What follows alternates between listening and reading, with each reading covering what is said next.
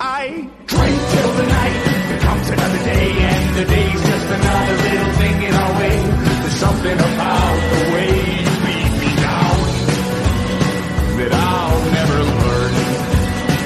You're the pint of no return, the pain in my chest, the stain on your dress, the glass in my eye. But this life is a joke, and death is the punch. I know. Mothers of Mayhem!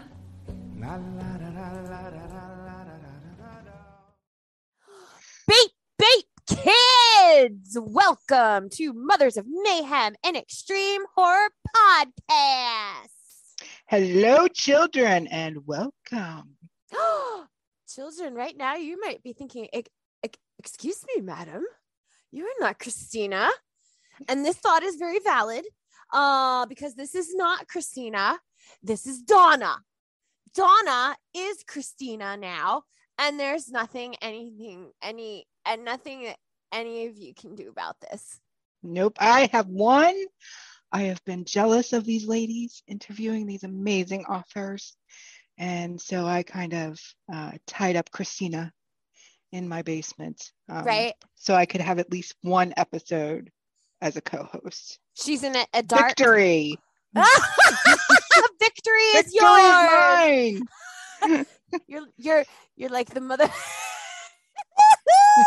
You're like the motherfucking Putin of podcasts. I am. I'm this. Wow. Was that too soon? Was that too spicy?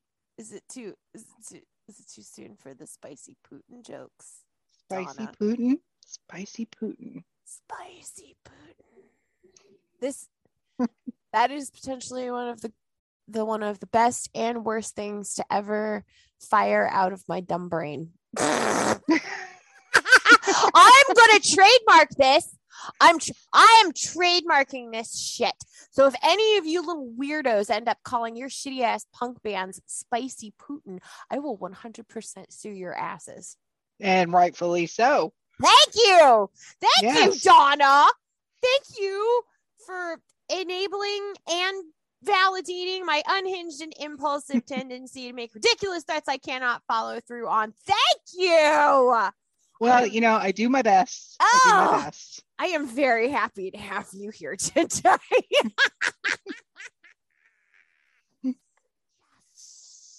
Children, if you are not already aware, this lady here is indeed Miss Donna Latham, indie horror author, celebrity super fan, and honorary Mother of Mayhem.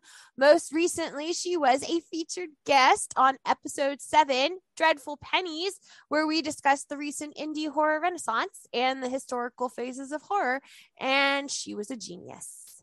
Welcome back to the show, Miss Donna. Thank you for being my emotional support person today. Oh, my pleasure.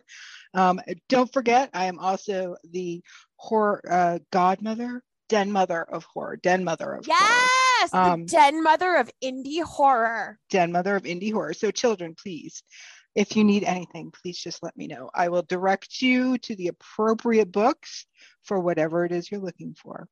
And I'm the den mother because I'm old. Yeah, I'm old, all gray here. Donna. We're all old at this point. Yeah, that shit's true right there. I feel like it's getting worse and worse every day. Yeah. Every day, you're just a little bit older. Well, you guys, Christina could not hang with us today because she is in Donna's basement, buried under a large mountain of dildos that magically appeared via the U.S. mail system. So thank you all for your support and your participation in making that happen. The battle has been won, but the war is not over. So send Christina more Send Christina more dildos. This is very important. Donna. Marion. Donna, do you know who we're talking to today? Oh, are we talking to David McCluskey? We are! Yes. He's also known under the pen name of D.E. McCluskey. He is a remarkably prolific author, penning titles across various genres, from children's books. Really? Children's books? Yes, the Seagull's children's Tale. Yes. To subversive, gross out horror. That's just a huge range right there. Yeah. And it's amazing. And not only is David an author, but he is the creator of the comic book series Interesting Times with a Y, T-Y-M-E-S, as well as other graphic novels. I mean, what does this man not do? It's amazing. You know, he has an amazing graphic novel adaptation of Charles Dickens' Christmas Carol. Yes. Yeah, I saw that. Beautiful. It's amazing. This is like one of the things I want to talk to him about, because his range is astounding. Like nothing seems to be a barrier for him, and it really I find it highly questionable. There's something off about David McCluskey. Something's not right here. Something's not right. You know, another thing that I really love about David is that every time we talk to each other, he always calls me chicken. And I feel like it's like the cutest and funniest term of endearment that anyone has ever slapped on me. And I honestly just can't get enough of it. And because he calls me chicken, in my head, instead of calling him David McCluskey, I call him David McCluckey. And he does not know that. But after he watches this, he will. He will. McCluckey. And you know, now I'm going to be calling him that too. Clucky. In my head, he is Clucky. And now he is Clucky to the entire listening community. David, you're welcome. Donna, I believe you have been reading David's work far longer than I have, actually. What, off the top of your head, what would you consider your favorite David McCluskey title? You know, I gotta say Cravings. Oh, that was my very first book that mine I as read well. from him. Yeah. So I started with that, and then I was like just picking up everything else, and yeah, it was everything I had hoped for and more. So the cover of Cravings, you guys, is this like delightfully beautiful looking chocolate croissant. Is it? It's like this like chocolate flaky pastry thing. So when you pick up this book, just based on the synopsis, you go into it and like you don't really know what's coming. No. But there's a lot of poop stuff. Putting it mildly. And it got right off the bat. Right off the bat, it hits you in the face, and then he just keeps it rolling the whole time. Mm-hmm. And it's very similar to my favorite McCluskey book, which was actually one of his more recent ones from the end. Well, this was he released this like October of 2021, I think it was during 31 Days of Godless. Yes. But it's quickly become, I think, one of his best known, and that is Zola. Zola has a big wedge of cheese on the front cover, and it is the most disgusting and vile thing I have ever read in my life. It was the first time out of all of these subversive, transgressive, gross out books that I have read where I actually like had to close the book and like set it aside and try to like fight back the urge to not feel good. Because there's stuff that happens in this book where I am like, yo, you just all nurses will tell you that they have one thing that they just can't handle. And I always thought I was like pretty good and even keeled with most stuff. Clucky found my weakness.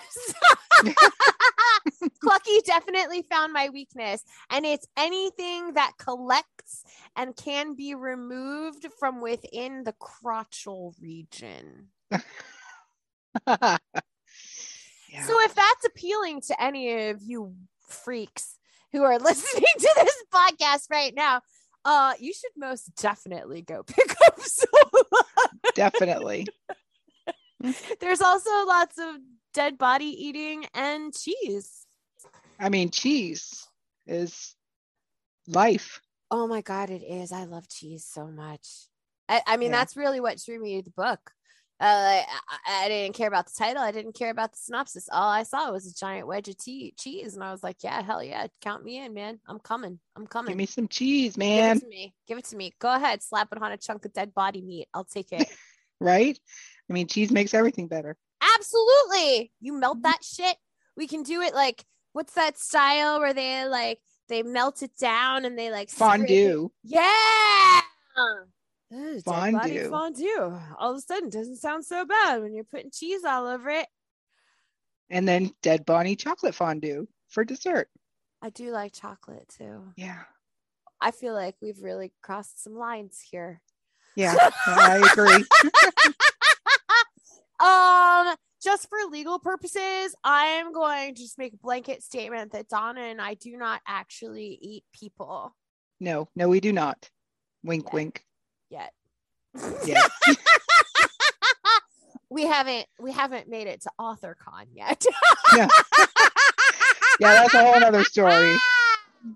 So in about, oh my God, like less than 4 weeks, Donna and I are going to Scares That Cares AuthorCon in Williamsburg, Virginia for the entire weekend. We are so excited. We know tons of people are going to be there.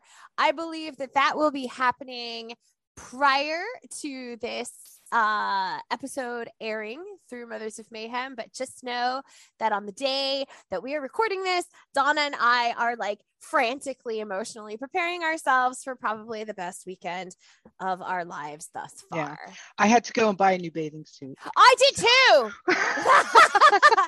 Don't judge us. There's a heated pool, and if we're hanging out all weekend, Donna and I are going swimming, so fuck you. Yeah. Yep. Yes, we are. Donna, what are you reading right now? What am I reading right now? I am reading Ensnared by Sharon Clavin. I don't know what this is. Yeah. Sharon Clavin is an author from Johannesburg, South Africa. I actually heard about her books through Carver Pike's First Chapter Freak Show. Her book, he read from her book Buried, which was really good. And the last time we were together recording, it was getting ready to be February, so I was devoting my February to women in horror. So I'm kind of winding that down. And I wanted to make sure I read one of her books because she's a super awesome woman. And she's like a machine. She's like just pushing out these books. So I wanted to make sure I got. I'm in awe of authors who can do this. Yeah. Actually, David, I think, is like one of these authors. Like they're dropping like 15, 16 titles a year at least. Like our dear Ash Ericmore. He's dropping like 7 a month. What the hell? Yeah, he's crazy. What is the general idea of the story? This is Ensnared, right? Ensnared. So it's a young woman who goes with her parents. The parents buy a farmhouse in like the middle of nowhere. And then, of course, spooky things start happening. It's not extreme. It actually could almost, yes, it's a paranormal. It's really nice. And she basically, there's a person stuck in a book, trapped in a book. So it's actually, it could be a little bit young adults. It almost sounds like YA. Yeah. I think my Catherine might like that actually. Yeah. Ooh. It's really good. And there's a second one to it as well, but I haven't read that because I'm still reading the first. So there's 2 books in the series. Gosh dang it, Donna. Now I gotta add more books to my freaking TBR.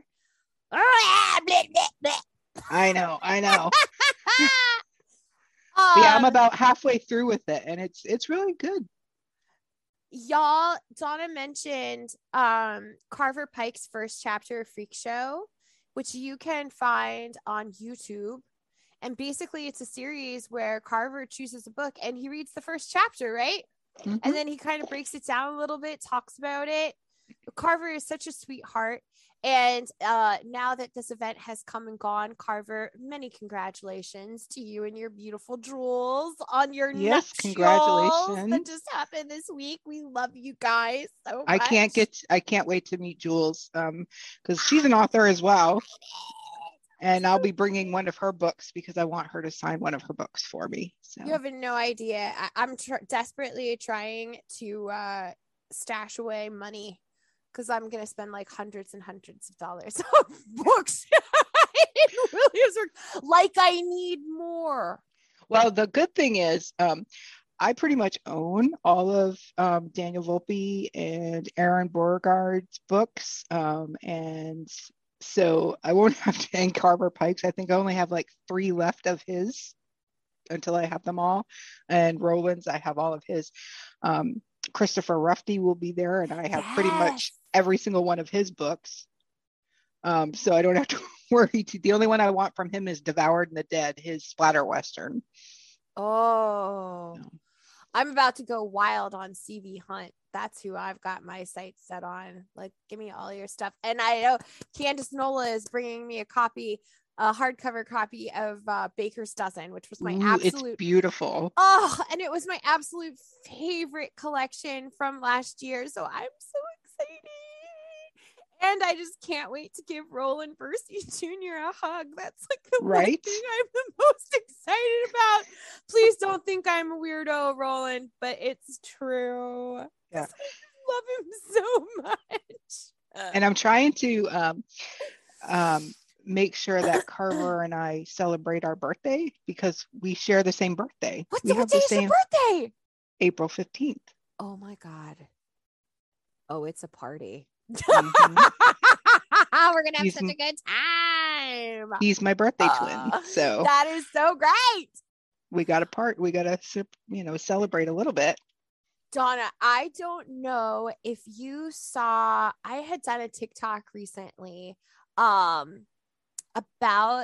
an arc that I received from an author named Paula Ashe, who I was not familiar with before. And she just reached out to me through Instagram and she was like, hey, would you be interested in reading an advanced copy of my individual collection? We Are Here to Hurt Each Other. And I was like, oh, well, yeah. And I mean, you and I both know we are buried in advanced reading copies, both digital and physical. So we always say, I can't say no. Like it's FOMO for me. I have total fear of missing out. I'm like, yes, no, please send me that. And then I feel bad because I can't read them all right away. So they tend to sit, but there was something about this one. And I was like, I want to read it. I want to read it. So I did. Donna, it's out now. It's out. It's on Amazon. You need to get it today. We Are Here to Hurt Each Other. Paula Ashe, A-S-H-E. It is one of the most beautifully written, eloquent, elegant, stunning, disturbing, gut-wrenching books I have ever read. And I am guaranteeing you right now, that book is going to be on my top 10 of 2022. I have put it there already. It is not going to budge.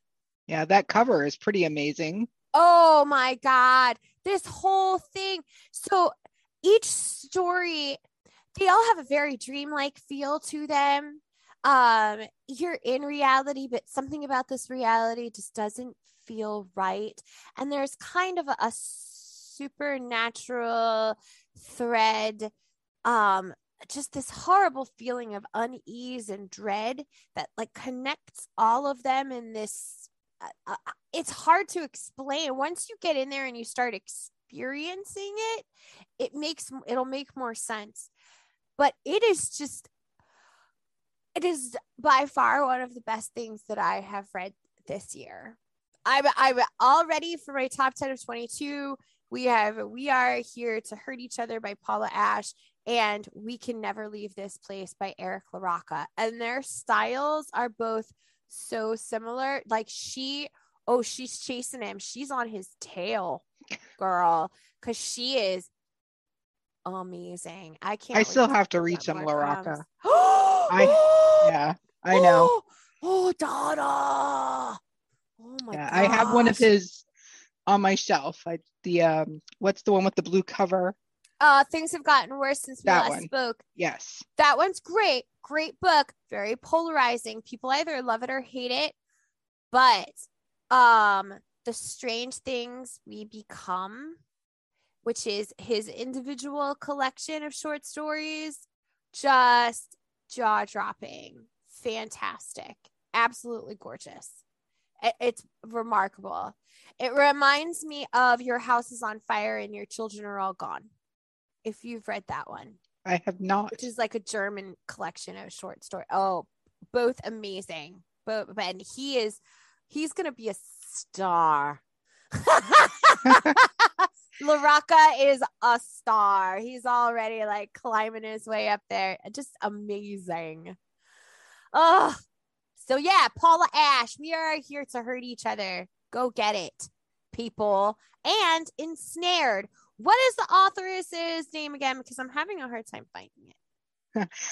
It's Sharn Clavin, but it's spelled Sian Clavin. Ah, okay. CLAVEN or IN? EN.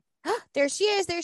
Oh, you guys, this is $0 on Kindle Unlimited. So if you're a Kindle Unlimited customer, you can just hop straight to that and pick it up today.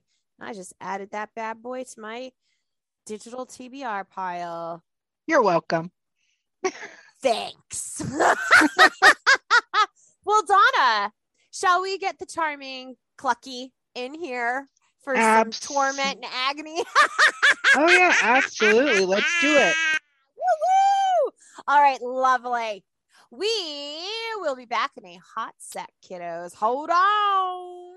I haven't got my dog with me today, otherwise I'd have introduced you to Ted. Oh, his name is Ted. His name's What kind Ted. of a dog is Ted? Oh, he's a wiener dog, isn't he? Sausage dog. Yeah. He's my little sausage dog. I grew up with sausage dogs. Did you? They're little buggers. I was going to say they're assholes. Oh, and they love to dig and they love to eat each other's poop. And they love to piss everywhere. They do. They do. And we had two that were constantly humping each other, even though they were fixed. This just drive us. And they always did it under the dining room table while we were trying to eat dinner. I'm coming back as a sausage dog. An ornery asshole, everywhere. humpy sausage dog that eats everybody else's poop. With bad hair. That's me all over. Why do dogs like poop so much? I mean, I just don't understand. No matter what you do. I think it's because Ted, as a sausage dog, wants to live up to being and leaves me little sausages all over the place. Oh, yeah, it totally makes sense. Yeah. It's like a little sausage. You get down in the morning, it's like, oh, there's a sausage in my slippers. I know. Well, children, just so you're aware, this person right here that we've been talking about humpy dogs and dog shit for the last 3 minutes, this is David McCluskey. Welcome. Thank you for having me. I've been dead excited about this for ages and ages and ages. Oh, I was so happy it's finally happening. I couldn't sleep last night. And you got stuck with me as a stand-in. I'm so sorry. And you know, I'm not going to say nothing, but I prefer you. You know, I already told you. I never said that. I'm joking. Christina's going to listen to this, and the first thing out of her mouth is going to be like, well, fuck, now I don't have a job anymore. She's going to be like that. Well, I'm giving him a bad review. 1 star. 1 star for everything ever Fucking write star. it. Go on, You hack. asshole. He's just a fucking sausage dog. I might leave him a sausage in his slipper. Well, a Christina sausage. Christina, see here, love, you are here in spirit. We are going to celebrate we love you, through this Christina. whole thing. Hey, Hey. while we're doing the intros, tell the people a little bit about yourself. We told them a tiny bit, but give them some more info. Oh, what did you tell them? Tell me what you told them. Well, we told them that you're a highly prolific author. You've been writing since about 2011, and that you can do everything from subversive, transgressive, gross out horror to children's books, such as A Seagull's Tale, which this girl over here owes you a review on. Get the review done, Catherine Rose. Catherine. I know. I should be a school teacher. Get that review done. Yeah. Without the ruler. I was going to say, where's your ruler? And you're going to say nice things. I'm going to throw a chalk duster. Get the review done. And then we told them about your comic book series, Interesting Times. We talked about your graphic novels. And right before we flipped to you, we were talking about your Christmas Carol graphic. Okay. Do you have anything else to add? Today's February 26th, right? And I just sold 3 copies of Christmas Carol today. Who buys Christmas Carol in February? Mad! You know what? Those are our kind of people. I took full advantage of them. I told them that.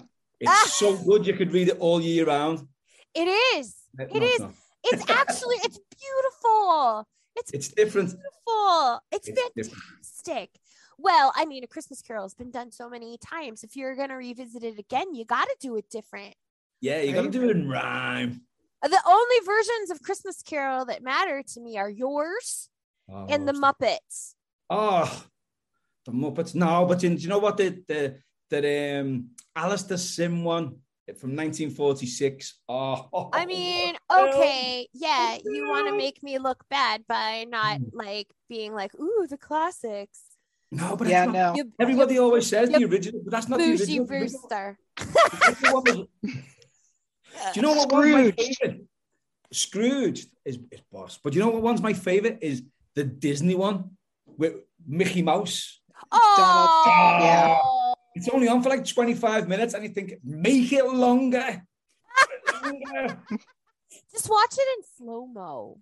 Right? And they're all like, whoa, whoa. And God bless us, everyone. I'm the ghost. This is honestly the best episode we've done so far. And we're only like 25 minutes into it. How long have we got? I can do this all day. Oh, yeah, so can we. That's the problem.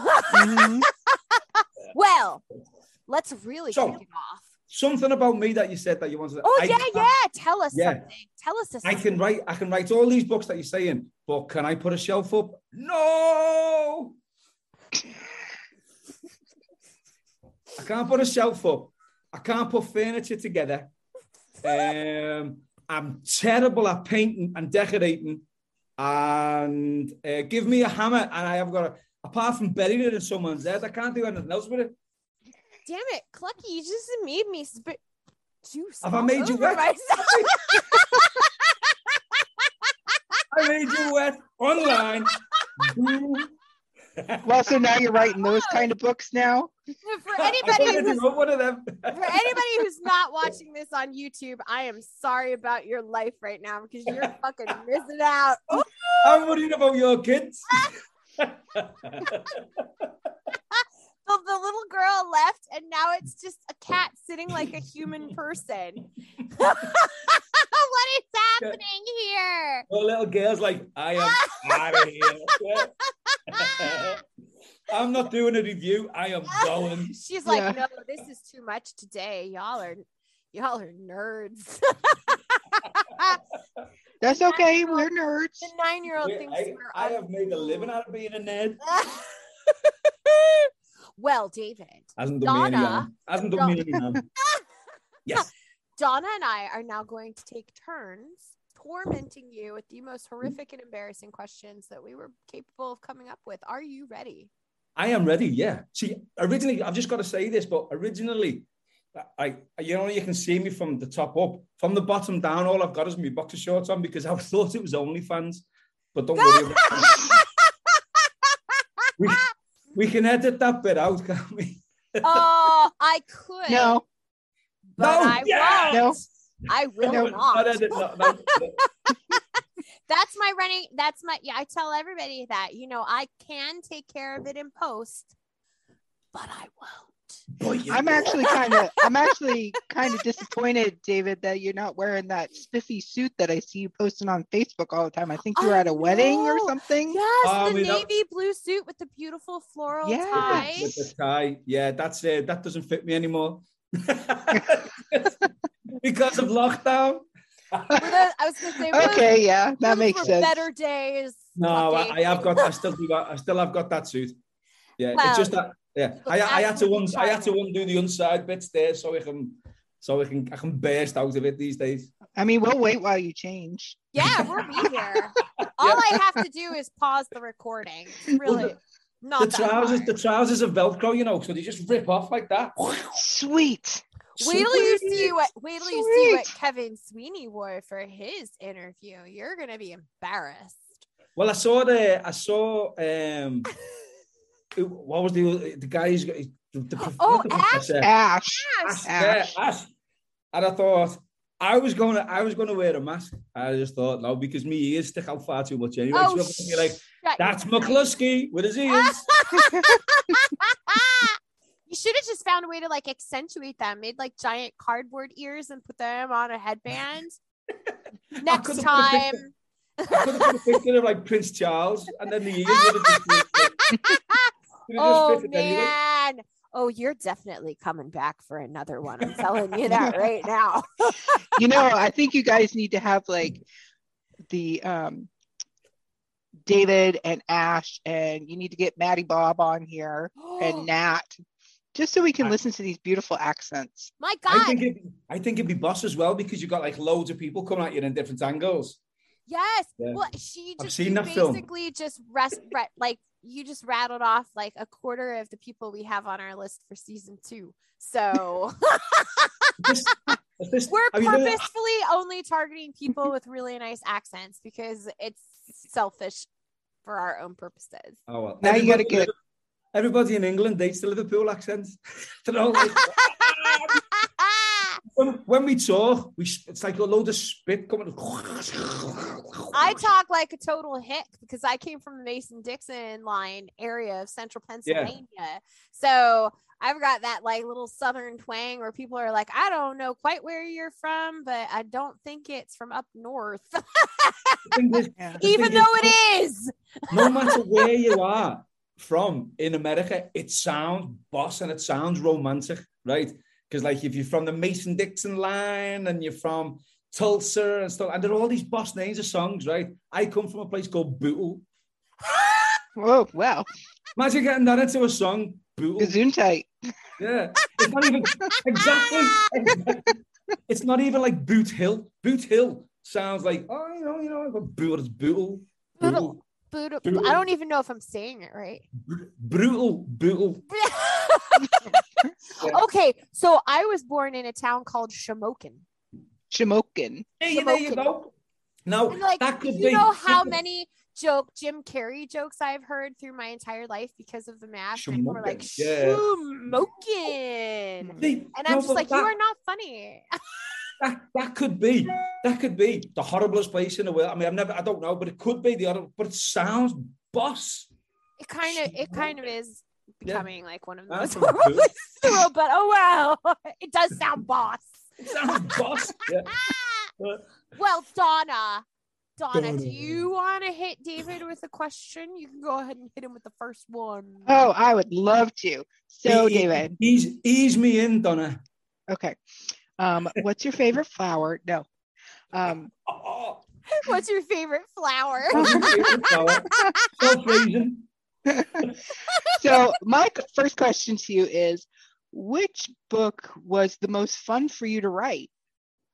Was it Butterflies? Was it your children's books? Was it Zola or Cravings or 12? Butterflies, right. Butterflies, for anyone who hasn't read Butterflies, I completely cross-genred, and it's a romantic drama with like some sort of like a extended sex scenes in, which I wasn't 100% comfortable writing. Exactly. So the reason why I wasn't comfortable writing the sex scenes is because when you're writing a sex scene, and at the end of it, when you stand up to have a stretch, I took the table with me. so it was like, it's quite embarrassing. But my favourite book that I wrote was Time Ripper. Time Ripper is a science fiction thriller, time travel. And the reason why it was the most enjoyable to write is because I live in Liverpool and went down to London, which is about 250 miles away. And we did the Jack the Ripper tours, because the book's based around Jack the Ripper. So we did all the tours, and I must have done them about 15 times. So Lauren, who's my other half, my better half, some people might say, I was like, come on, let's see the Jack the Ripper tour. And she was like, again? I know the fucking Jack the Ripper tour. And so it got to the point where the fella who was giving a Jack the Ripper tour looked at me and went, oh, for fuck's sake, why don't you just do this tour? He's like, don't ask me questions like, how tall was Jack the Ripper? I'm like, I don't fucking know. But, how tall was Jack the Ripper? 5'7". Really? I'll make that up. I believe it. For me now, that is the absolute truth. Jack the Ripper was 100% 5'7". So I believed it for like 2 seconds, but then I'm like, how do they know? Because he was never caught. But that was because David knows. That was called a McCluskeyism. So a McCluskeyism. I have this ability with my family and the people I know to tell them facts that I've just completely made up, and actually get them to think that it's real. So I told one of my mates that Jeep, the car mate, I told him that it was an anagram for just enough essential parts. And I said that was because during the war they made them because they had like few little they only had like few little bits here and there. And he was like, all right, he said, I understand where they're coming from with that. So flash forward years later, my mate is working for Jeep. And he's at a party. He's at a party with the HR director of the whole of the UK and Ireland. And like, he's just like talking, and he goes, oh yeah, he said, I know what Jeep stands for. And the fella's going, oh, you do? He's American, but he's the head. And he's like, you do? And he's like, yeah, just enough essential parts. And you totally cost that man his job. The fella just went, no. And then he was like, that's a fucking McCluskeyism, isn't it? So, children, what we've learned from this is never believe anything David McCluskey says. No. 100%. 100%. You got a pink lizard. He's a liar and a con man. It's an axolotl. Yeah. It's an axolotl, not a lizard. It is. It's an axolotl. It's a what? They're actually an amphibian. Oh, right, the little cute. Yes, my daughter loves them. So we have lots. That's going to be our greeting now. That was a really good impression because I am actually the same color as that. So it's like. Okay, for my podcast listening people, like I really don't want to like discourage you from listening on your podcast streaming platforms, but really if you're not watching this one on YouTube, you are seriously missing out this week. I'm just going to tell you right now, this is turning into a very visual episode. Well, I can't go any further than that. Yeah. I'm going to kind of bounce off of where Donna took this Okay. from her first question. Like your range as an author is pretty astounding to me. Like not only do you write some of the best gross out horror that I have read, Cravings was the first book of yours I ever read. Yeah. And after that, I was just kind of hooked. But you also write like sci-fi, psychological thrillers, the comics, the graphic novels. You do like mid-range romantic fiction and just the loveliest children's books. What is there a particular genre that you really enjoy writing the most? And what do you think it is about that really sets that fire in your heart? Okay, I absolutely love writing mainstream horror. It's my favorite genre and always has been. Ever since I read the first James Herbert book, which was The Fog that I ever read, I just fell in love with proper like mainstream horror, just like spooky horror that's like, you know, that puts a chill up you. Don't want to sleep with the lights off. That type of horror, that's my favorite genre. Now, in order to do that, it's got to be a novel. It's got to be a full-length novel. It's got to be like 75,000 words minimum. That's what I would normally say. So they become a difficult read. Donna's flashing us here. Pussy! Again. There's a cat. Myself. There's another cat on the screen. That's why we are now all cat screaming, away, woman. Pussy! Pussy!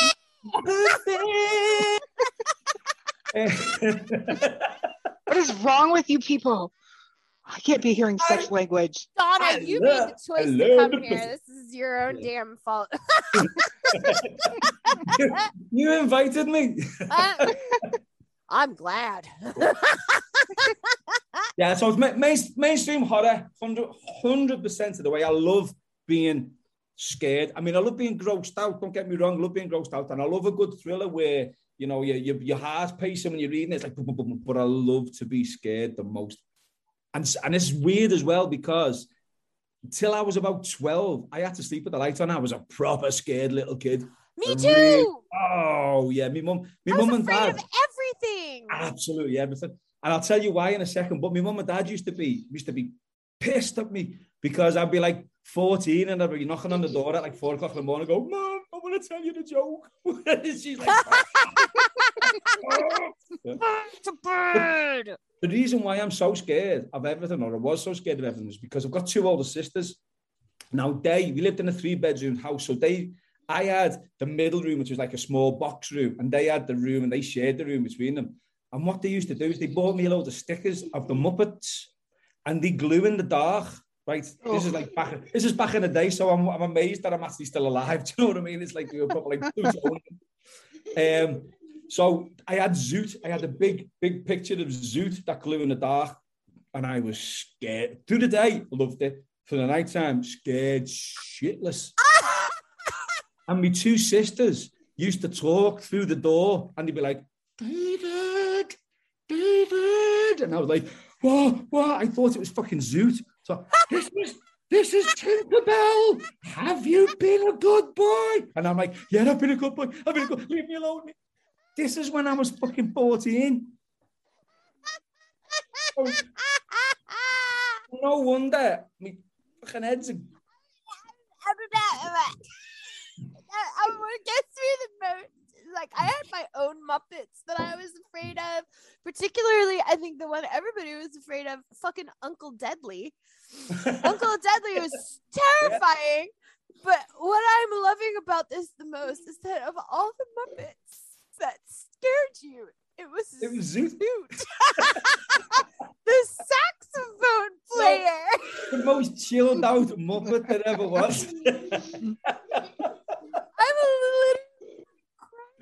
I fucking glue in the dark, and his eyes glue, and his big purple nose glue, and all around him glue. And I was like, oh, now why are they doing this to me? Oh, it's beautiful. I love it. Thank you. Oh, thank there you for go. this. How did you get onto that? So if it's mainstream horror that you like to write right, yeah. best, Now, I'm just making this question up right now because now I'm just curious. What's your favorite mainstream horror book that you've ever read? That will be either The Rats by James Herbert or Pet Sematary by Stephen King. So you like animal horror? It just so happens that they're the two that have got animals in it. I mean, I'm not necessarily, as long as there's only a fucking sausage dog that scares me these days. As it should. I gotta tell you, if you want to be afraid of a sausage dog, you need to read Fur by Matthew Cash because it has a werewolf sausage dog in it. Sausage dog? Yes. No way. I had no idea that the werewolf in that was a dachshund. Yeah.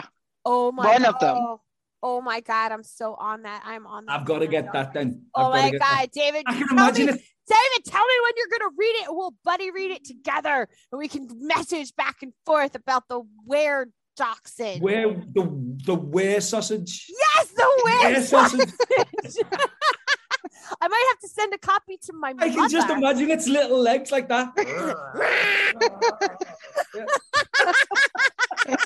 It's brilliant. Oh my God! Now I can't wait. Yeah. I'm working on a comic at the moment, which was it's the guy who owns it, the guy who wrote it. It was big in the late 80s, early 90s, and it actually got a bit of a following, and he took it over to America, and it started to pick up in America, but he got knocked back a few times by Disney and by Warner Brothers and stuff like that. But he's trying to revise it now. It's called the Werebears, and it got so big that they actually had plush toys made and stuff like that. So basically, these are teddy bears that, when the full moon hits them, they turn into werewolf teddy bears. So we're revising it now. So it's a guy called George Nicholas, and we're actually working on it now and hopefully going to get it out by Halloween.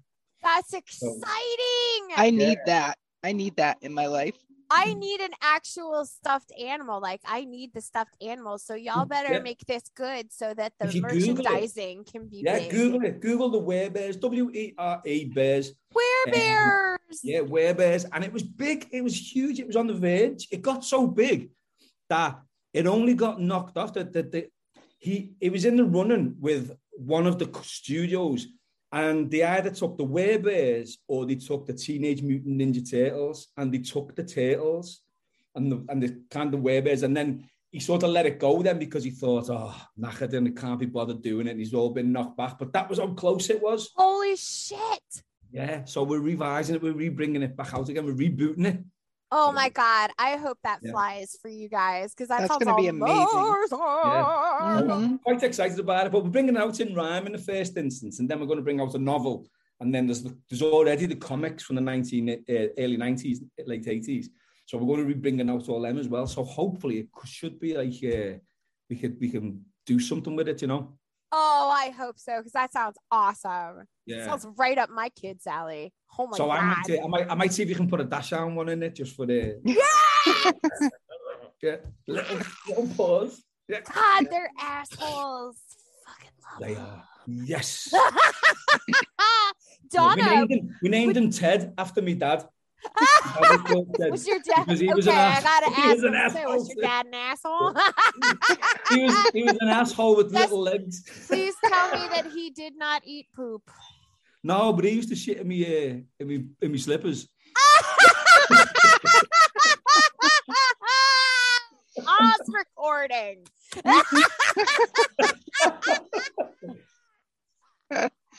Oh my God, Donna, please ask another question. I'm not ready to unpack that kind of trauma yet today. So kind of speaking along the lines of trauma. So I believe you have a daughter. Oh, do? Correct? Yes, that's correct. Just one child, just one daughter, or I've got one biological daughter, and I've got a stepdaughter. Okay, so you have two daughters. All right. Two daughters, yeah. So my question is, would you ever want them to read Zola and cravings? Or would you be like, they would disown me as their father if they ever read that? Well, and I'm assuming, obviously, if they're of age, like, I don't know how old they are. I was gonna say, are your girls teenagers or? One's 21. The stepdaughter's 21, 20. Actually, her birthday is on the same day as mine. Oh. No, she's stolen my birthday. Damn it. The 14th of July was my fucking day. Oh. And then she'd come along and gone, oh, look, I'm 21 this year. And I'm like, I'm 49. It's my fucking, I've been looking forward for 49 for years. Oh my gosh, you're older than me? Finally, somebody is older than me. Well, I will never forget your birthday because my husband's birthday is July 13th.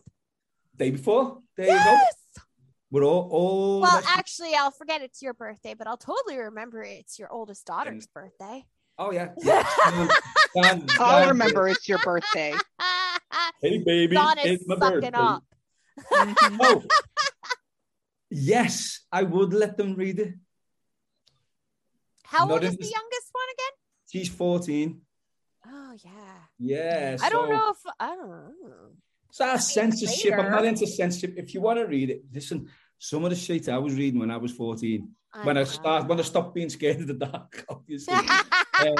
When Zoot was no longer an when I peeled Zoot off. Yeah. When Zoot was no longer your sleep paralysis demon, is that what I started reading?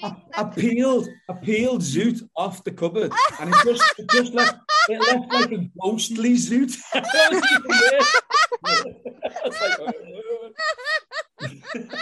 have to keep covering my microphone so that I don't cause like distortions. Oh my god!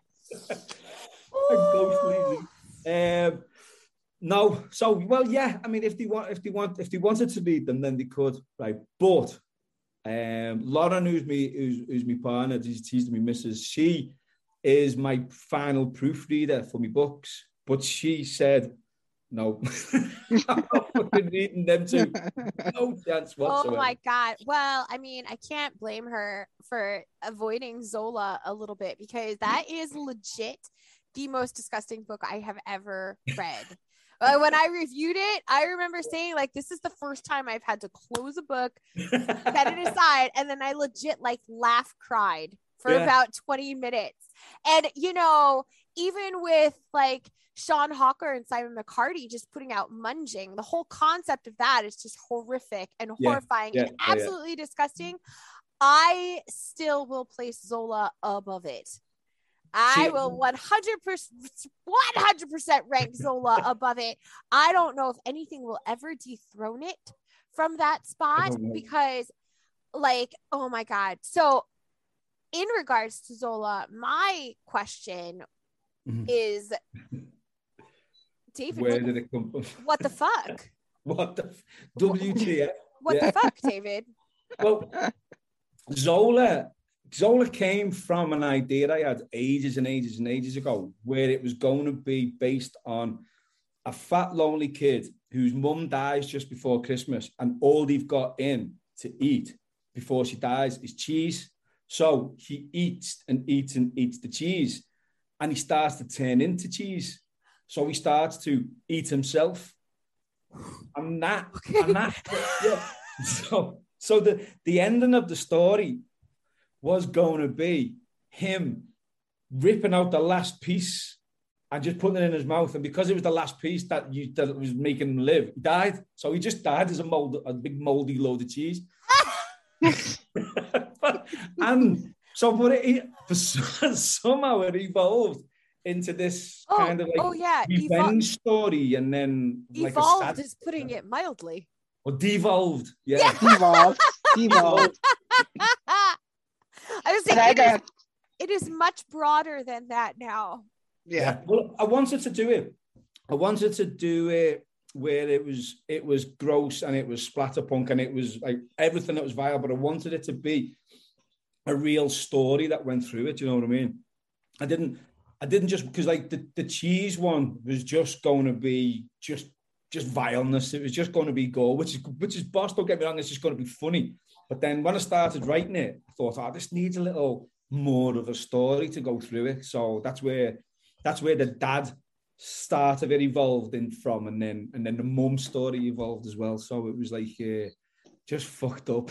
Well, at the same time, it's brilliant because you have this soft spot in your heart for this character because this poor kid, he was brutally traumatized very early on, and then he's been isolated from the world his entire life and basically indoctrinated into this way of living that nobody else on the planet is part of, and he has no idea how to survive. He has no idea how to live, and he just does his own thing. Unfortunately, like, his own thing just happens to be like the most disgusting thing I have ever read in my life. He just likes Gordon cakes. He doesn't. I mean, we've all done it. I already mentioned this, but as a registered nurse, like, we all identify that we have like this one particular part of human functioning that we can't handle. And I thought I was actually even keeled and could handle most. You found it. And just to repeat it, it is apparently anything that can get all caked up and collected and then dislodged from the crotchal region, especially if it goes into somebody's mouth. Oh, yeah. Yeah. Cheese, glorious cheese. I always made me think of the Mighty Boosh. Rich Vulture. Cheese is a type of meat. A tasty processed treat. I milk it from my teat. I vision the I don't know, David, you probably haven't seen this, but Marion, you probably have, back in the day, that cheese commercial. I hanker for a hunk of cheese. Well, we used to have some cheese in England called Dairy Lee, and it came in little triangles. And it was like a load of kids singing, "We love our cheese as triangles." And that's where I got it from. That's where I got. He's like, oh my God. Scratching. And there's the cheese. And I was going to make him do it into a little triangle, but I thought the American audience probably won't get that. But there you go. We have little cheese triangles, but they're called Laughing Cow. Laughing Cow. No, yeah. Well, we've started getting them over here now as well. But it started off with Dairy Lee. We are the kids who love our cheese, and we are the cheese. Yeah. You know, I'm just going to say nothing will ever make me not like cheese. So I love cheese. That must say something bad about me. Like that I could read Zola and still want cheese. Yeah. Donna and I love cheese so much that before we brought you in here, we legit were talking about eating chunks of dead bodies with cheese on them. We were like, fondue. Yeah. Fondue. Yeah. That's it. Right? Like, there's cheese involved, we're in. So along the same lines of, you know, not wanting to traumatize your children with letting them read Zola and Cravings, do you think that, because I know Butterflies is out under D.E. McCluskey, and I know that your children's book is under David McCluskey, right? Dave McCluskey. Yeah. So do you think there'll ever be any, like, negative impact on Butterflies being under D.E. McCluskey, and then someone who reads Butterflies for their first introduction to your writing, and then all of a sudden they're like, oh, that was really great, I'm going to go and get this. Ooh, I like cheese. So let me get this book called Zola. Zola, that's a pretty lady's name. Let me read that book. It must be about Zola, the cheese seller at the market. Lady. The cheese lady. What I say to that is, you're big enough and ugly enough to look after yourself. If you want to read Zola, you go read Zola. It is pretty clear after the first chapter what you've gotten yourself into. Yeah. I was selling books today, actually, and I was in in Liverpool. There's like a big, massive central library, and it's a big, gorgeous building. It's on Batman and everything. And the new Batman film is coming out. They filmed a lot of it around that way, and we were selling books, and I had all the people who were coming over and going, "Ooh." They were looking at Cravens and they were going, "Oh, look at that. It's a nice chocolate pastry." And I was going, I say that, Donna. Put that one down. Put that one down. And they were like, "But it's cheese." And I was like, "Put that one down." I never should have brought these here. There was a woman, and she bought a copy of the Grinkelnonk. She looked at the Grinkelnonk and she read the back of the Grinkelnonk.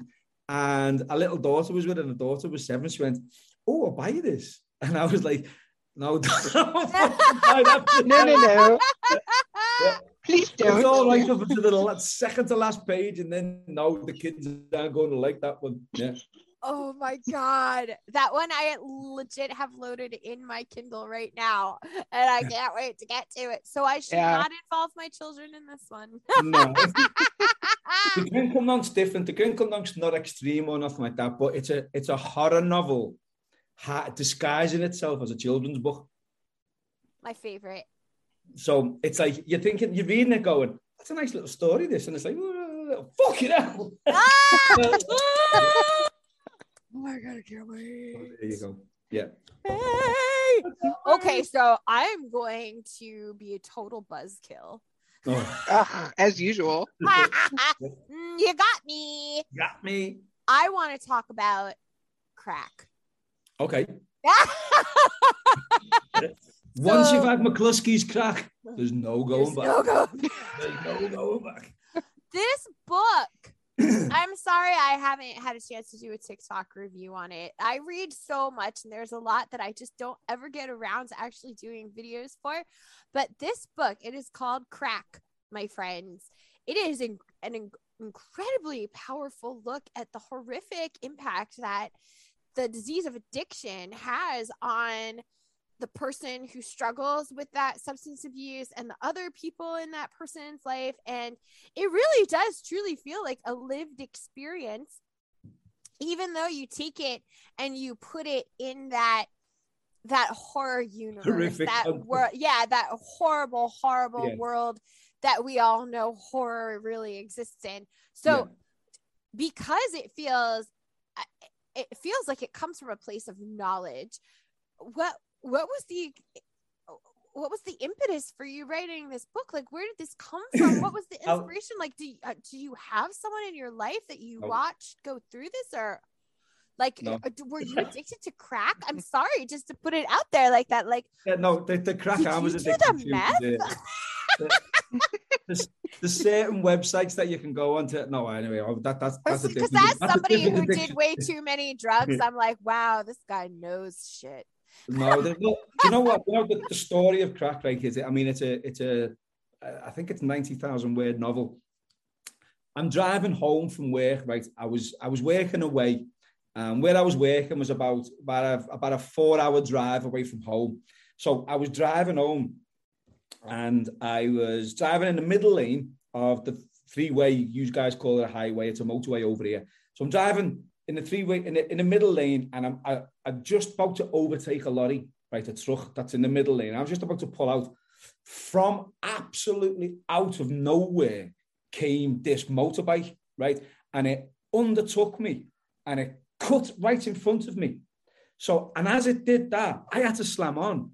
And as he went in front of me, his bike fishtailed, and his back wheel went like that. So I'm just driving. Everything went into slow motion. And I just thought, this guy's dead. I've killed this fella because his motorbike's going to go over, and I'm going to go over, and I'm going to kill him. But anyway, he fixed it. And then he went and zoomed off. How was that again? He zoomed off. He just put onto another gear and zoomed off. So I was left with the outside. That was him zooming off. So I was left. My hands are sweating on the steering wheel, and I'm like shaking like a shitting dog. I'm like, oh yeah. So I pulled.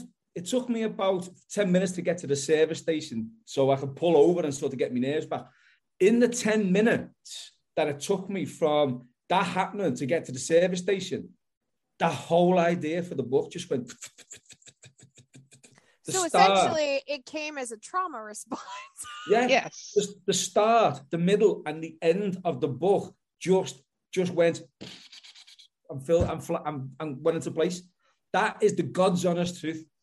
So I've never experienced anybody with like a drug addiction, or I mean, I've known people who've had it, who've ultimately died of it in the end, but I've never had a personal. I've never been there with someone who's ever had that experience, but I did a lot of research on PTSD and drug addiction. And so I just brought that into that book. But it's a very Marmite book. It gets either fabulous reviews or people hate it. It doesn't tend to get like, oh, this book was all right. It either goes, wow, loved it, or fucking hell, Dave, what the fuck, what's going on in your head? So yeah. Do you need to see a therapist? Those are my favorites. Quite honestly, those are my favorite kind of books. I can think of quite a few already where people either loved them or hated them. I'm almost always on the love side. Yeah. And I think you just need a certain personality type, or your brain needs to like be wired a certain way to really, really enjoy those things that are a little bit more confrontational.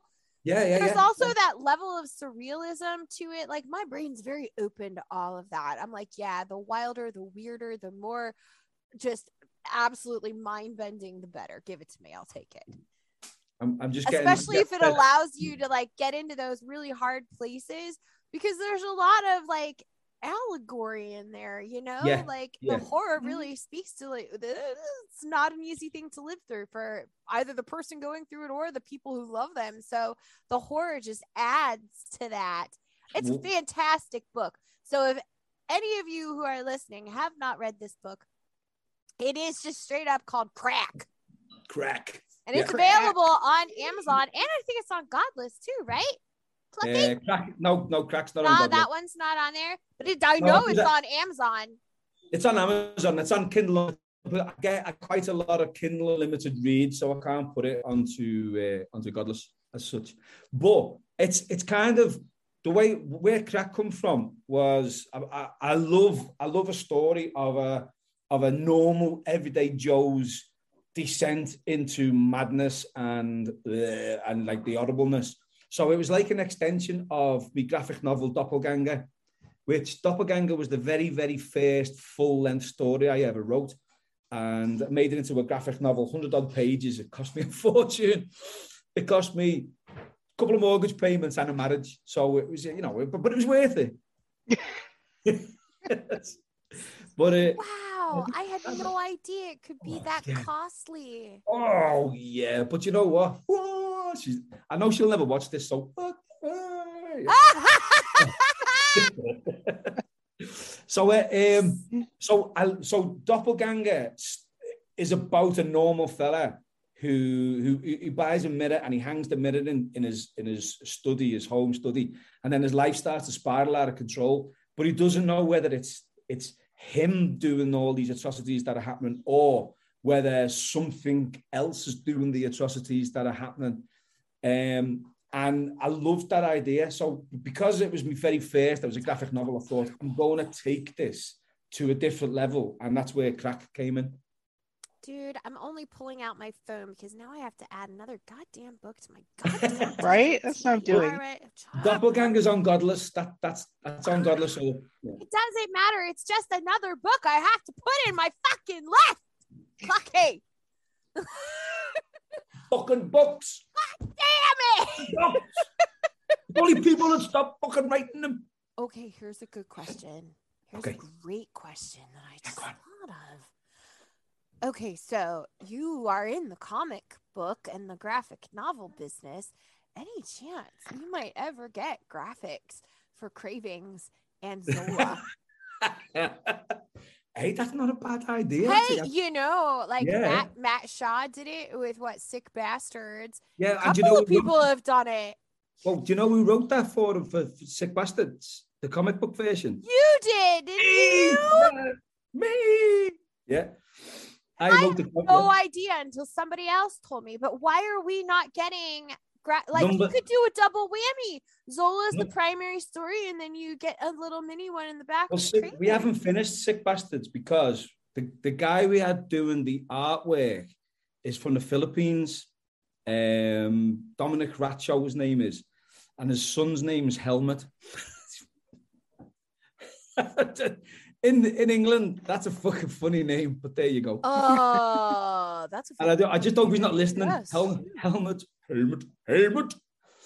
But the sad thing about it is that he lost his house in the hurricane. So he was like 7/8 of the way through Sick Bastards Part 2. So we're nearly there. We just haven't got it finished. But, you'll get there. Yeah. But in the meantime, Marion, even if it's only for Marion would appreciate a graphic novel of both Cravings and Zola. Do this for your little chicken, Clucky. Me chicken. Chicken. I was gonna say something else too, and now I forgot it. Donna, you're gonna have to take this until I remember. I have something else in my brain. I can't remember what it was. You have something else in your brain? How can you have something else in your brain? I know. Stuff just falls out my brain. So easily lost. Okay, well, let my brain think. We're gonna take a quick break. We're gonna go to the ad zone, bitches. Okay. And hopefully when we get back, I can actually think like a sponsored by beer. But yeah, this whole episode, oh my God, this is the best.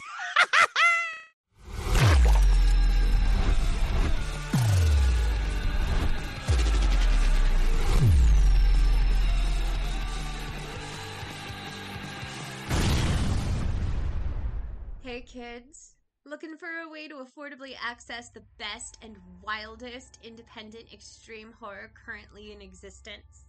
Godless Horrors is the place to be. Go to www.godless.com to gain access to thousands of extreme horror and splatterpunk books from the genre's best and brightest independent authors. Godless Horrors offers every title in their catalog in a variety of formats to ensure compatibility with your favorite digital reading device. Strapped for cash? No worries. Godless has a fantastic collection of free titles ready for instant download, with other titles in their collection rarely exceeding $3 to $4. Again, go to www.godless.com or download the app and tell them what the fuck you're looking for. Come join the Godless tribe today. Forever delightfully deviant. Forever godless.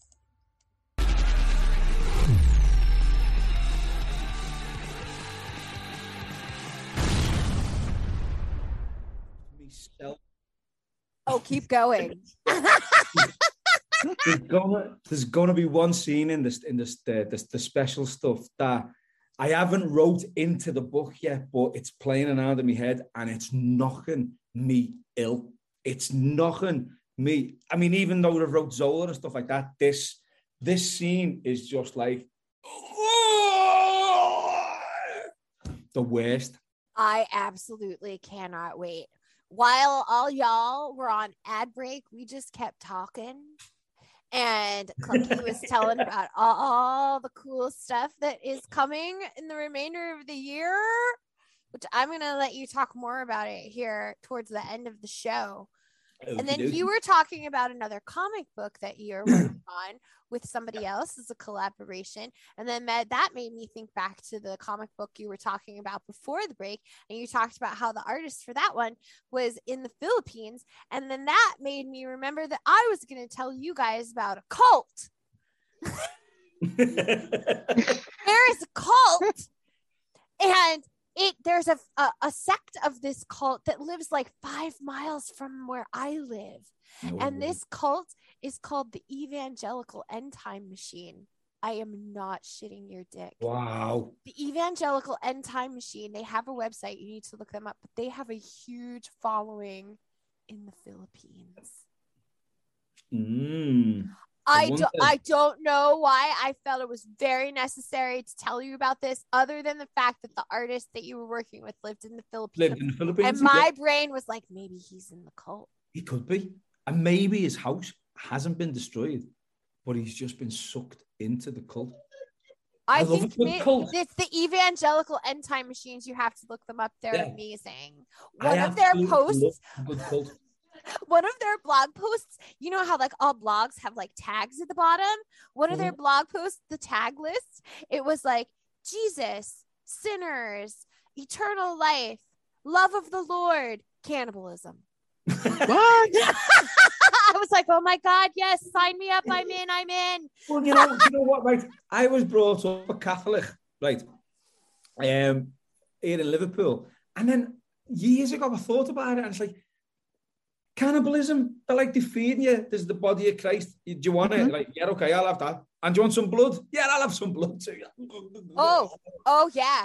Okay. Oh yeah, Catholics are cannibals. Hell yeah. My father is an Episcopal priest, and my sister and I don't think we ever really questioned that stuff when we were growing up. But my children, Catherine and Clark, most recently just had their first communion. And when I introduced them to the concept of first communion, I explained that they were basically going to be eating the body of Christ and drinking his blood.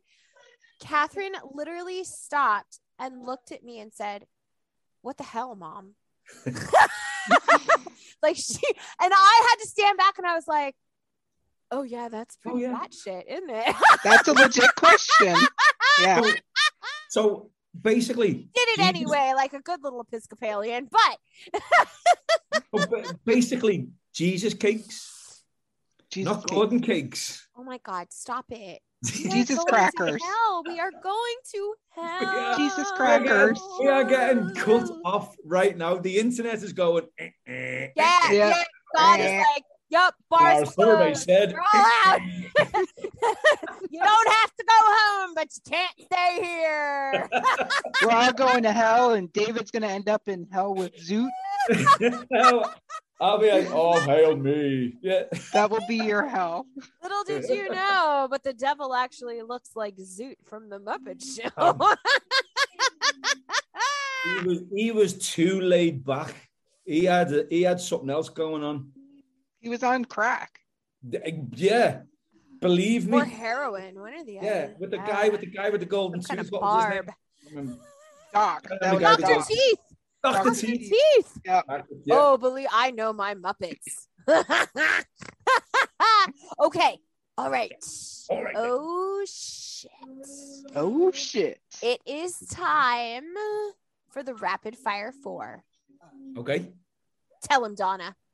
It's 4 questions, 4 answers, 0 time to think ahead. You need to answer immediately. And if you give the wrong answer, humanity ends. And it's all your fault. So I'm good with that. I'm filling up with wrong answers already. Yeah. It's true. Who in slippers? It's true. Yeah. So let's do the damn thing. Donna, hit him. All right. Here we go. Which of your characters do you identify with most and why? Joe O'Hara, crack, because he's a knobhead. Wow. Okay. I was not expecting that quick of an answer. Lauren just said she agrees. I love that your answer immediately was like, I totally identify with this guy because he's a total fuckface. Total knobhead. Yeah. I don't think that's accurate. Well, I don't know. You don't really know me. You wait until I start drinking more. Oh, fair enough. This is me second, and Lauren's already thinking of cutting me off. I think that might partly be our influence too. We have a tendency to like make people mildly hypomanic. So once we get out of the picture, you'll probably be fine. I don't need you. He's like, yeah, no, I don't need the extra influence. I got this, ladies. I've been at a book sale all day today, and a girl who was next to me, we just chatting all day, and she just went, I have never known anyone to talk as much as you. I personally love I don't get out that often. We have very similar vibes. I think we could be best friends forever, Clucky. I really do. Friends.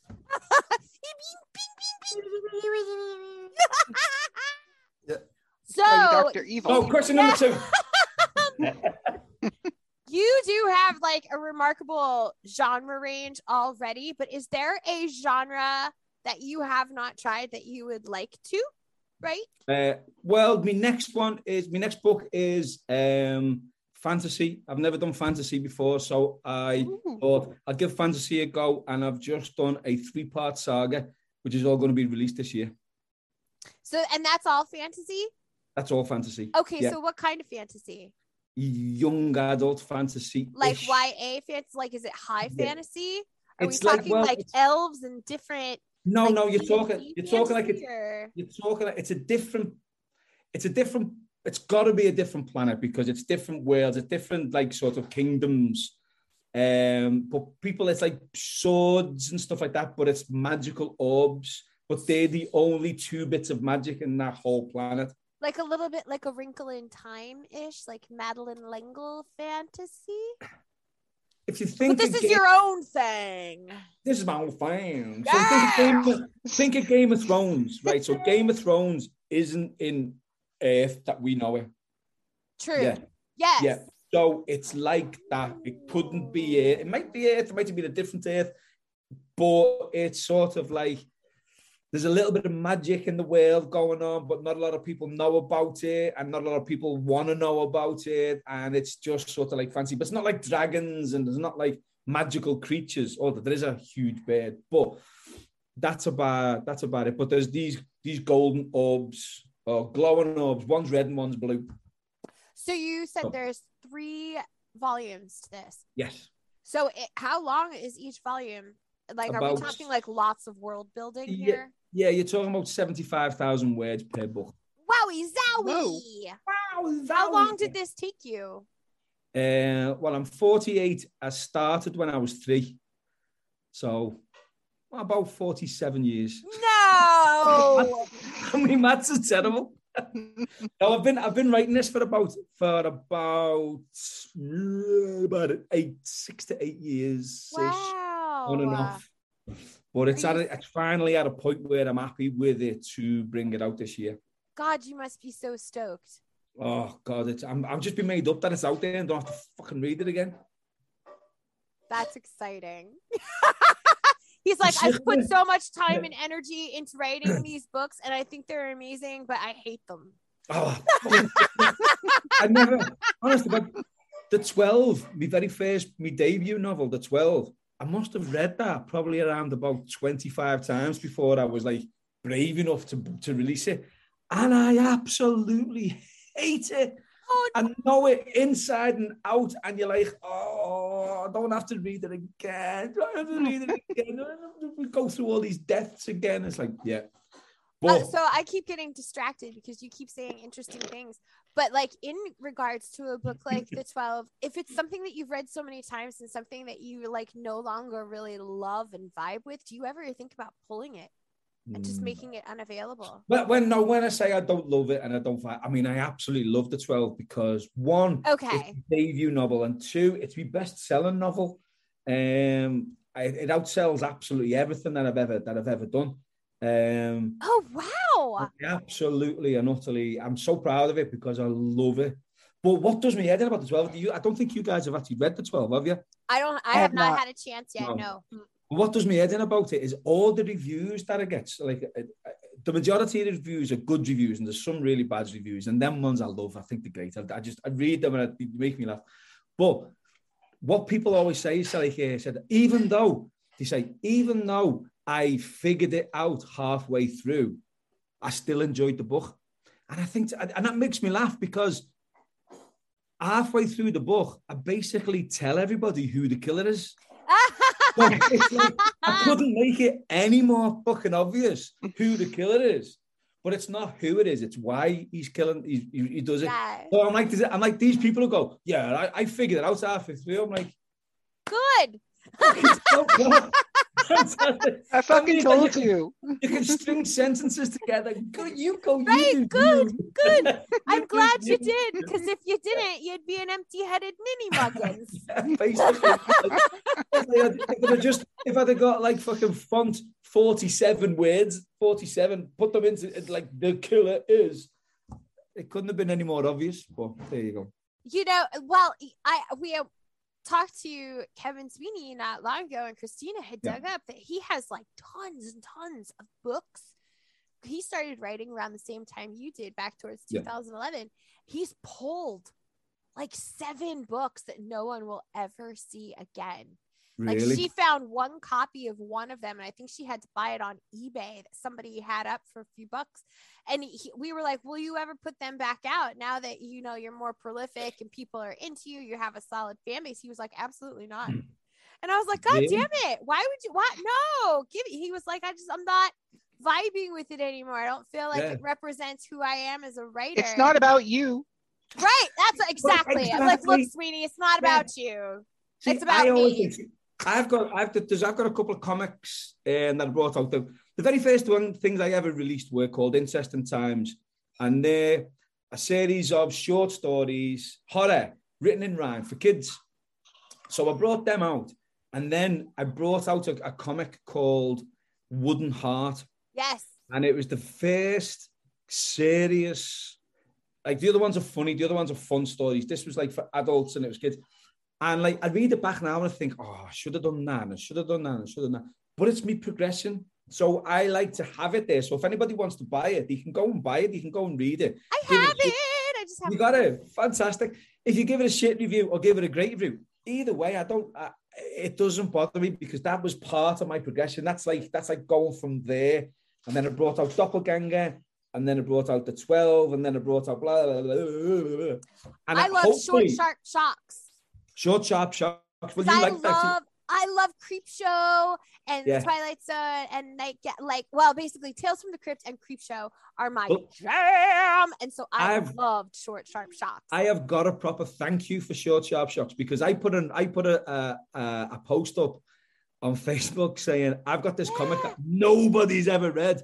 And it's available for like £1 or £1.99 or something like that. And then you put it up and I got like about 15 downloads and I got like 5 reviews within that same week. And I was like, yes. So I was made up. All it takes is one person, y'all. All it takes. And I loved it. Loved it. See, it was kind of a throwaway. It was kind of a throwaway for me. But there's a story in Short Sharp Shock called Graveyard Shift. Yes. The first one. That's going to be a novel. Oh, I'm very excited. Yeah, so I've wrote that as a novel, but I've expanded on it. And then I've also wrote a sequel to that novel, which is going to be called Dark Spirits. And then, so the detective in that one is now going to be like my supernatural detective. And I'm going to bring out about 4 or 5 novels of him. I just ruined it for everyone there. So like, say like he doesn't die in it. So there you go. So do you write full time or do you have like a day job? I've got a day job now. Now what I did is I worked in IT for 25 years. Absolutely hated it. Loved the crack with the people in there who I worked with, but the job, oh my God, it was like. So redundancy came along and the redundancy package was pretty fantastic. So I took the redundancy package, took last year off.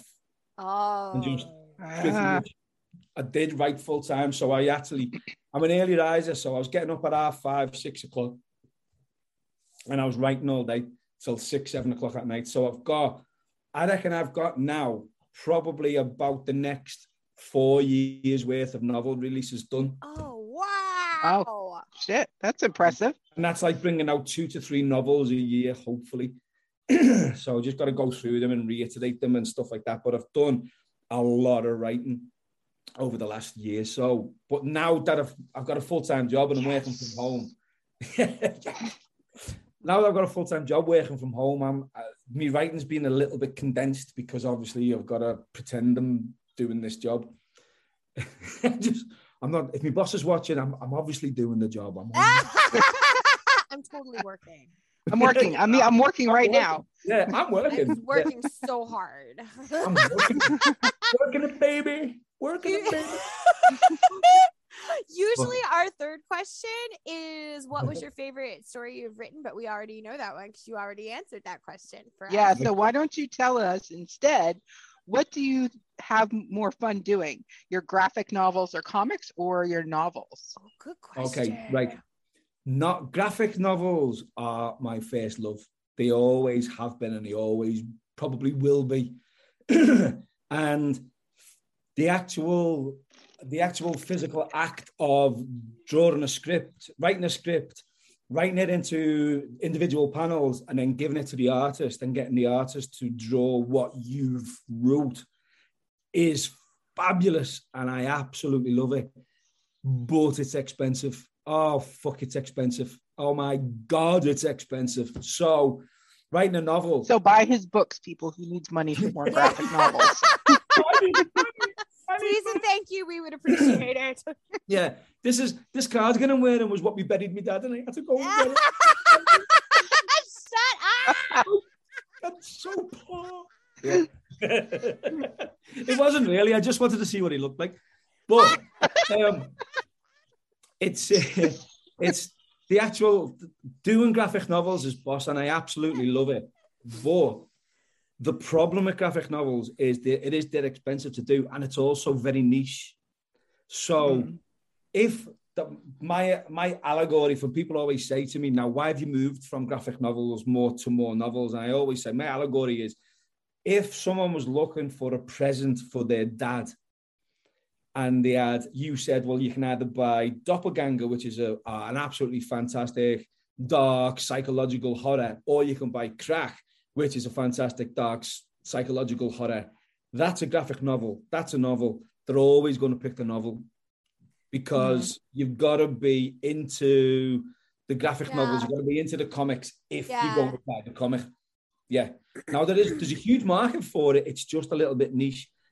And if you go on, they're all on Amazon, and they're probably my least best sellers. I mean, I brought out Death Day Presents earlier on this year. That's available on Godless as well.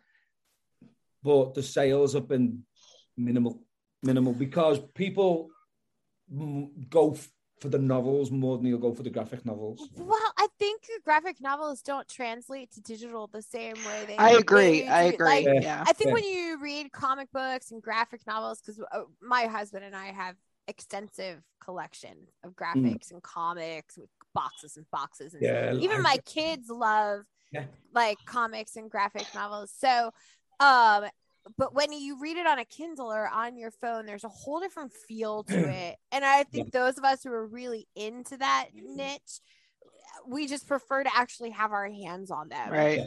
So, and the same with the manga readers and all of that. Like, we really love those physical copies. Yeah. But at the same time, I read Short Sharp through my Kindle, and I loved it. And so that was really the first time I had done a graphic novel digitally. And it really changed my perspective on that too. I was like, oh, well, and then I got Sick Bastards and read the graphic novel of that one digitally. So, you know, it definitely opened my eyes. Graphic novel, comic book readers, like, if you have not tried reading these on digital, believe me, you can do it. It's still enjoyable. But I do understand what your hesitation may have been going into that experience. Yeah. It is what I did with Death Day Presents, because Death Day Presents is a 100-page graphic novel. Originally, I brought it out in 4 floppies, so there was 4 25-page episodes. But when they were all collated, it was three different artists, and the artist in the middle kind of went a different way. So it's difficult to sell as a full graphic novel. But so the 4 individuals, when I collated it as a graphic novel, I made it so there was like 4 parts, so you could still see that there was an artist progression.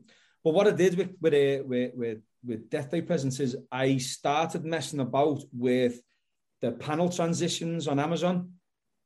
And oh my God, I loved it, because what you can do is you can even though you got like a full page comic image, you can zoom in on the eyes. So you zoom in on the eyes, and then the next page it zooms out onto the face, and then you can zoom into the speech bubble, and it was almost, I felt like I was directing a movie. Yeah. Mm-hmm. So you're basically animating it. It's animating it, yeah. So if you were to get it on Amazon, God. Yes. So the one on Godless is just a PDF, because obviously they haven't got that infrastructure in place. But on Amazon, you can get it, and you get like a different sort of, you get my take of it, like the director's cut. as opposed to like the artist's cut. Does that make any sense? Absolutely. I don't know whether that makes sense. Yes. Yeah. Absolutely. Yeah. But writing a novel, I absolutely love writing a novel because you just get lost in the whole world that you're creating, and it's like, you know. But what I did find from an early on in my novel writing career was that, and I talked to my mates about it, and they're all like, "Oh, fuck off, Dave, you knobhead." And I'm going, no, it happens. Is the characters take on their own personality. So sometimes the character will be doing something that you don't really want them to do. And you think to yourself, how am I going to get to my ending now that character is that person? And I've lost control. In Time Ripper, I did. In Time Ripper, I had this character, Aaron Kosminski, who I actually think was Jack the Ripper in real life anyway. But he started doing things, and I was thinking, don't fucking do that. Don't do that. And he did them. And I was Please don't. I was like, you bastard. And now I've got to fight around that. Like, but I'm sorry, I'm swearing too much. No, the fuck you're not. Fuck you are. Look what I got. Look what Oh, happy days. So y'all, if you go to find Death Day presents, it's under D.E. McCluskey. D.E. McCluskey. And Death Day is all one word. I had to search around a little bit, but there it is. I grabbed me some doppelganger. Oh, I added that one to my TBR too. So here's now. Did you guys in America? There was back in the late 90s or the early 90s or late 90s. There was an advert for an alcoholic drink called Schnapps, and the advert was the Judderman. No. You guys know that sounds amazing. Okay, what you need to do. Send me a YouTube link. Get onto YouTube. Look the Judderman. Judderman, the Judderman, right? And it was an advert that ran in England for an alcoholic drink. And it's scary as fuck. Oh my God. It stuck with me all these years. And the artwork for Doppelganger is based on that advert. So I got the artist to do the artwork kind of based on sort of like the Eastern European shadow puppety type vibes. Oh my God, yes. The Judderman. Oh my God, yes. Oh my God, what the fuck? What's up? Beware the Judderman when the moon is fat. Yeah. Oh my God, I love it. Oh my God, yes. Oh, now I'm totally distracted. Okay, I gotta focus. Focus. The fourth of the rapid fire 4 questions, which were not very rapid or fire this time. This is my favorite one. If you could co-author with anyone living or dead, who would it be? James Herbert. Yeah, you've talked about him a lot. Oh, he's my favorite. Why? Because I grew up on Stephen King. Yeah, my very first, even though I said I was scared when I was 14 instead of with the lights on, it's probably because when I was 11, I read Skeleton Crew by Stephen King, which is a series of short stories. And then I went straight onto The Stand, and The Stand just blew me away. It was absolutely fantastic. But what I was getting with these short stories and The Stand and then It and stuff like that was this magical place called America, which I'd never been to America before. I'd only ever watched the telly. I'd watched Chips and the A-Team and stuff like that. But I was learning all about Maine and New England, and it was just all sort of like a magically type place. And they had like the snows came, and it was really hot in the summer. In England, we don't get that. Between January and December, all we get is grey. So all these stories were telling me that like there was like the Indian summer, and it was all gorgeous. And it was like, even though it was like the stories were horrific, it was like a magical fairy tale for me. Then I read James Herbert, right? And James Herbert was based in London. So a lot of his, like the Rats trilogy is based in London. And I could relate to what he was saying because it was like inner city. And then I read Haunted, and that was like a little hamlet town in the middle of England. And I could relate to that because I'd been to that hamlet town. And James Herbert just fucking blew me away. Absolutely and utterly just brilliant. Just brilliant. But what did me head in, even as a 15, 16-year-old lad, in the James Herbert books, halfway through to be like the heroine would be running away with the hero, and you know the ghosts would be like killed everybody and like going for them, and then there'd be a 3-page sex scene, and you're like, what the fuck? Yeah. So I was turning over the 3-page sex scene, thinking to myself, I'll read that later when the lights are off. We'll come back to that. Yeah, but that was the thing. Yeah, I was like that. I'm reading that one, wetting the pages, so I knew where they were. But that just did me head in because it was like it brought me out of the story. So that's the only thing about the James Herbert books that I always had a little bit of an issue with. But everything else about them. What second in all would be Richard Lehman. Oh, yeah, that's Richard a name Lehman. that pops up a lot. Oh Richard my God. I have not read either of those authors yet. I haven't read any Richard Lehman, and I'm starting to feel like I'm, falling behind because we do hear that name a lot. There's a book by Richard Lehman called One Rainy Night, and it's what happens because there's like a it rains. Well, yeah. Hashtag spoilers. Oh my word.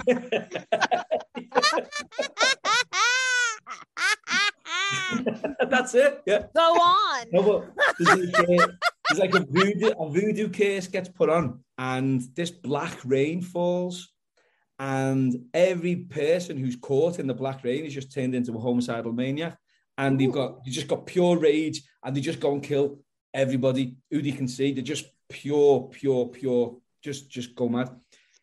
So what is it again? It's called One Rainy Night.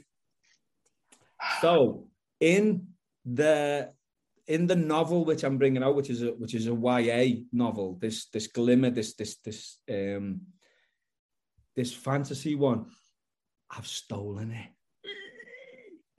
You don't tell people that. Don't tell anybody that. No, you didn't say that. You didn't hear anything. But I credit him at the end, so it's all right. So it's good. Okay. But there's a thing in it where the black rain comes and that turns people. But that book left a proper imprint on me. I must have been about 30 years ago that I read that book, and it's just, how could it be that long ago? You're only 29. I was an early learner. Donna, you are not going to want to hear this, but it is free on KU. Oh, for God's sake. Yep, you're going to have to go ahead and add that one to the list. Because if I have to suffer, you have to suffer. There's another one by his called The Stake, it's a vampire one. Now see, I'm not big into vampires. No, well, this is like an alternative vampire one. It's not like your everyday vampire one. Jesus Christ! It's probably I won't even tell, but that was the first one I read. Was The Stake. The Stake. Did you ever see the movie Stakeland? No. Oh, you should. Well, makes me feel hungry though. Yeah, right. I'm like, it's lunchtime. You're right. Stakeland with sauce. Well, friend, you have successfully survived the test of the rapid fire 4. For now, this time we'll get you next time. So we will. I'm quite fast on my feet. I'm faster than I look. You have proven that. You have proven that with great excellence. We've absolutely loved spending time with you. Oh my God, yes. Yes, this has been amazing. Is it over already? Not quite, but we're getting there. We're getting there. We just we just started. I know. Don't be sad. It's okay. But I know you've touched on it pretty much throughout this entire episode, but if you want to just lay out there what you got coming up, for release. Like I said, I know you've mentioned it, but just so people are reminded, because we want them to buy your book so you can put out more graphic novels. Okay, so this year I've got Glimmer, which is the first part of the Glimmer trilogy, which it's going to be Glimmer, The City of the Fireflies, and The Throne of Glim. And the first two end on cliffhangers, and then it's all wrapped up in the third part. So I wanted to make sure that I brought them all out in the first year. So they're coming out April, August, and December. Okay. So then in May or April, I can't remember which one now, I'm bringing out The Seagull Tale, which is my children's book. And then towards like November, I'm going to be bringing out The Special Stuff, which is going to be an extreme horror novel based around a kebab shop. Ooh. And then what have I got? I've got a novel called The Boyfriend. I've got a novel called 9 Months. I've got a novel called Graveyard Shift. I've got a novel called Gore, The Witches of Liverpool. I've got a novel called Dark Spirits. I've got one called Wait, this is all for 2022? No, this is when I said to you before. I said okay, all right. Because I'm like, okay. Now we're just overachieving. Right, overachiever. Damn it. But I wrote them all last year when I was off and I was doing it full time. So I'm looking at my phone and if I just show you dead quick, book ideas. So I don't know whether you can see it. So I've got all these and they're all written. Wow. So they're all written? They're all written. Yeah. So there's one called... Eric Moore, you better start pumping them out even faster because this man's about to run you down. These are novels. These aren't novellas. They're full-on novels. Because I struggled writing a novella. I started writing a short story for Kevin Kennedy. Yeah. He brings out the anthologies at Christmas. Yes, yes. So he asked me, he said, will you do a short story for a Christmas anthology? So I was like, yeah, okay then. So I thought, I wrote this story about Father Christmas who gets attacked by a werewolf. And I thought, right, okay, this is going to be a nice little short story. And then 4 months later, 75,000 words later, I think this isn't going into some Christmas anthology. This is a fucking novel. So, no, Fred, you're just a verbal processor. That's what we call it in the world of mental health. You're a verbal processor. I'd say verbal diarrhea myself. Well, yeah, me too. Processor. If people are going to purchase your books, where do you, I know you do a lot of distribution through Amazon, but where do you prefer they buy from? What best benefits you? How do we best support you with our financial contribution? If you look on Amazon, all my books are available on Amazon. If you look on Godless, they're a lot cheaper on Godless than they are on Amazon because I want to support Godless because I think what Godless is doing for the indie writing, because like Amazon is just, if I didn't have to use Amazon, I wouldn't touch them with a barge pole. It's like Facebook. I absolutely, even though I'm saying this now, and anybody who knows me will watch this and go, he's talking out of his ass there because he's on Facebook 24/7. But I wouldn't use Facebook if I didn't have to because it's horrible. It's a horrible platform. I was just talking about that with Brad Tierney this morning. I was like, we've got to find a new place for us all to hang out because Facebook just ain't it anymore. Facebook is just shit. Yeah, it's trash. But Twitter's a cesspool and Instagram I just don't know how to use. So it's one of them. But so you can get it through Godless, you can get it through Amazon. But I also get the printed copies and sign and I'll distribute them anywhere in the world. So obviously the packaging since fucking Brexit, since the bellends who are in charge of England, have got us into Brexit. Everything's gone dead expensive. So the packaging over to the Americas and Australia and stuff like that has just rocketed.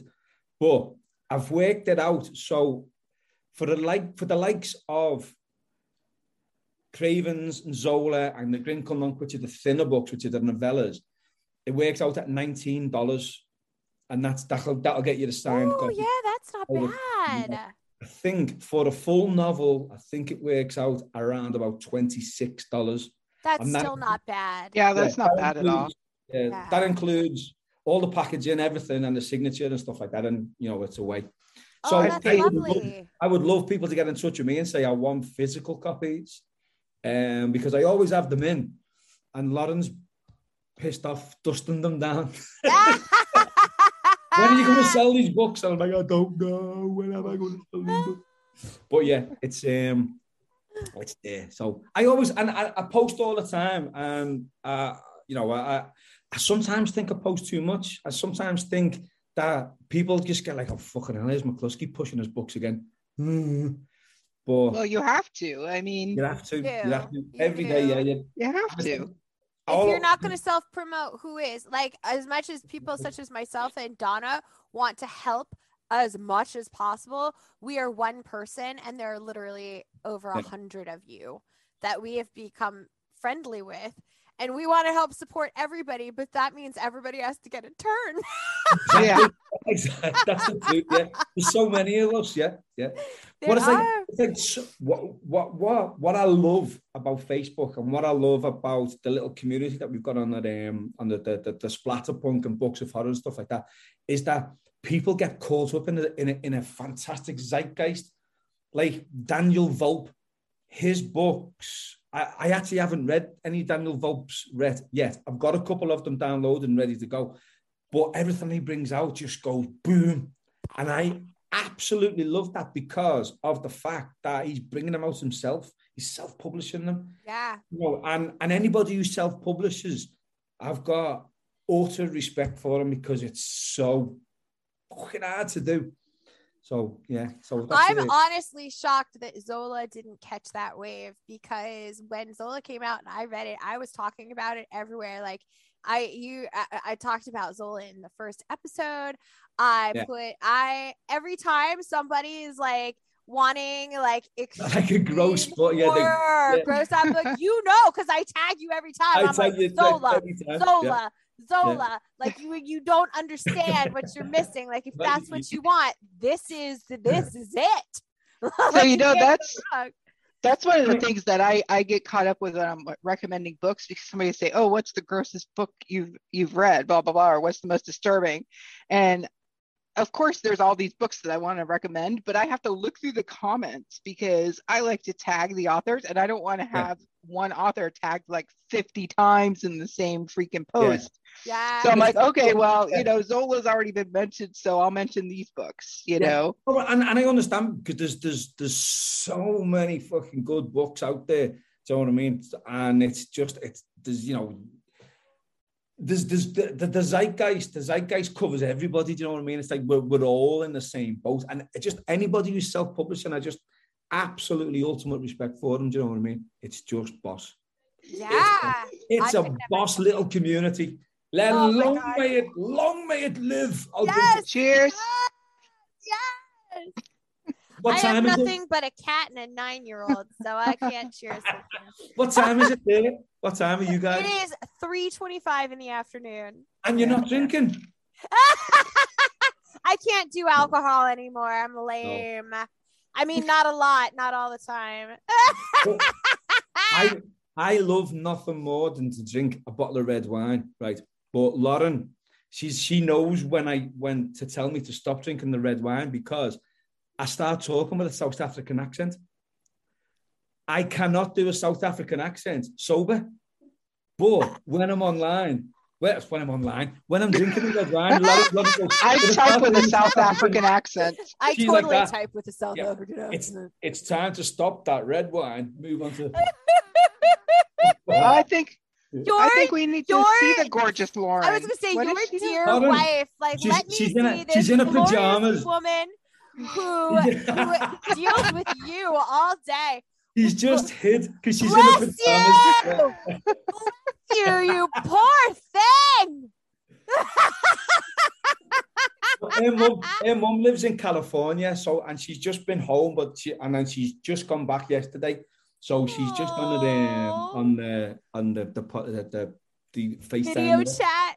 Video chat, yeah. Hey, Clucky, you need to send me your full bibliography. Not that I can fit all of it in the show notes, but send me the highlights of the stuff that you would like me to include in today's show notes. Also, friends, going back to if you want to get in touch with Clucky about getting his books or anything, we all, myself, Donna, David, we're all in books of horror. We're all in splatterpunk readers. We're all in those groups. But even more important, we are all in the Mothers of Mayhem official Facebook group. And that's where all the promo for this is going to start popping up. You can find links to all of our different social medias through our link trees, pinned posts on that group. And as always, please send your questions, comments, insults to our email address, momextremepodcast@gmail.com. That's m.o.m.extremepodcast@gmail.com. Do not forget to send dildos to Christina and DM me if you need her mailing address. Yes, David, that includes you. Like we already determined, you're pretty clever with the shipping. So shipping a dildo to Alaska really wouldn't cost you probably more than double the cost of the dildo. Did they need to be new ones or? No, used is fine. Used is fine. Yeah, okay. Yeah, and it only has to be in acceptable condition. It's the principle of the thing. Yeah, it's better than putting them in the landfill, isn't it? So, yeah. Yeah, and they do have to be at least 14 inches long. They do. I mean, ever since she read Neil, she has a certain preference. It's 14 inches wide. Yeah. 14 inches. It has to be 14 inches by 14 inches. Wow. Christina is a hell of a woman. She's a hell of a woman. Just telling you right now. If you've read Duncan Ralston's Womb, you know what I'm talking about. Oh, yeah. As always, I have to give a huge thank you to Amigo the Devil for allowing us to use his song Hungover in Jonestown as our theme song.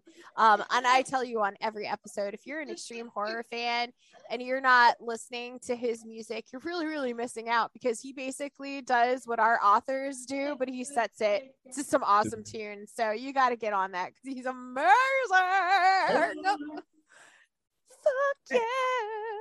And who's going to be hanging out with you and Christina next? Oh my God. Okay, so we actually will not have an author on for the next episode, but what we are doing is you will be getting a first quarter of 2022 rundown of all of the books that myself, Christina, and the magical Brad Tierney have read within the been kicked off Facebook, by the way. Yes. Well, he and I are like Facebook criminals because he finally got fully suspended. I have been put in Facebook jail multiple times. I've been in jail because once. we're too rammy. Yeah. But he will be with us, and all three of us will be going through the books that we've read through the first 3 months of the year and kind of giving you a rundown of what we've loved so far and what we're looking forward to. And I can't wait to do this because he is an absolute. If you're speaking to Brad, I don't know whether Brad's actually read Zola, but I think that would be right up his tree. Oh my God, yes, I have to double check. I will tell him right today because I'll probably message him after this. Yeah. Yes, I will ask him if he read it because oh my God, if he hasn't, he's gonna flip. He did me a fabulous review for Crack. Absolutely loved his review that he did for me for Crack, but I don't know whether he's read Zola, and I just think that he would love both Cravens and Zola. You know? Oh, I will tell him he needs to do that before we get together to do our thing with him. Yeah. If y'all who are listening are not familiar with our Facebook community, Brad Tierney is like the male version of Donna. Like Brad is another one of our celebrity super fans. Brad is so popular amongst the authors and the reviewers and people like myself and David and Donna that Brad recently just got his own anthology of short subversive horror stories dedicated to him. It's called Brad Nomicon. Were you not allowed to be a part of it? I didn't know it was happening. Oh no! If I'd have known that was happening, I'd have wrote him a fucked up book. I think you should do it anyway because you know how happy that would make his fuzzy little bear heart. Oh my God. I've still got the idea of writing it. I think I've got an idea of what I would do, but I would write it in heavy metal script so you wouldn't be able to read it. Oh my God. Oh, you know what you need to do? Yeah. You need a heavy metal werebear, and its name needs to be Brad. Brad. Yeah. Yeah, see, that's what one of my goals is. My goals is to have an anthology dedicated to me. But right now, I'm satisfied with being killed in several books. Yeah, the Donanomicon. Yeah. The Donanomicon. Donanomicon. We have the Brad Nomicon. We need the Donanomicon. I think the Donanomicon is like proper boss to say. It feels really good in your mouth. The Donanomicon. Love it. Y'all, if you are listening to this, you know what make it happen. Do. Yeah, let's do it. And I want to be involved. Get me involved. I'll write something fucked up for you, Donna. Well, David, now you have to spearhead this. Now you have to do the Donanomicon. Don't give me responsibility for anything. I haven't got a responsible, organized bone in my body. I could not organize anything. Says the man who has a 10-page document with 500 novel ideas, all of which he's already completed. Get the fuck out of here. I'm going to sell some of them because I think it's going to be like, I'll be dead before I get around to some of them. You're ridiculous. But I love ya. I love ya.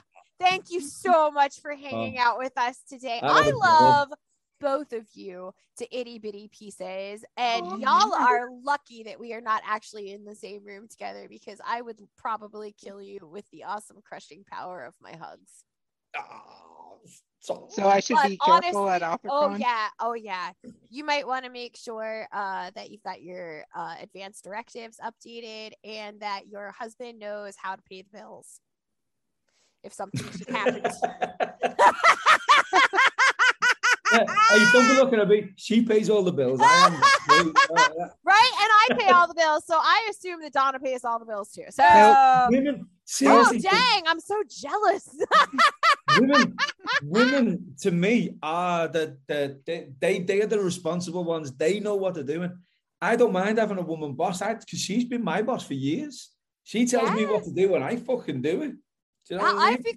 I have literally become one hell of a control freak simply because I have just been handed this amount of responsibility, and I'm still like, shouldn't my dad be doing this? But no, right? What the fuck? Somebody thought that it was a good idea to put me in charge. There's no misogyny here. Get it all. No thanks. I'd like to give some of that back. I believe in equality. That means you do it all. I'll just sit here looking pretty. I am a boss bitch. You're a strong, independent woman.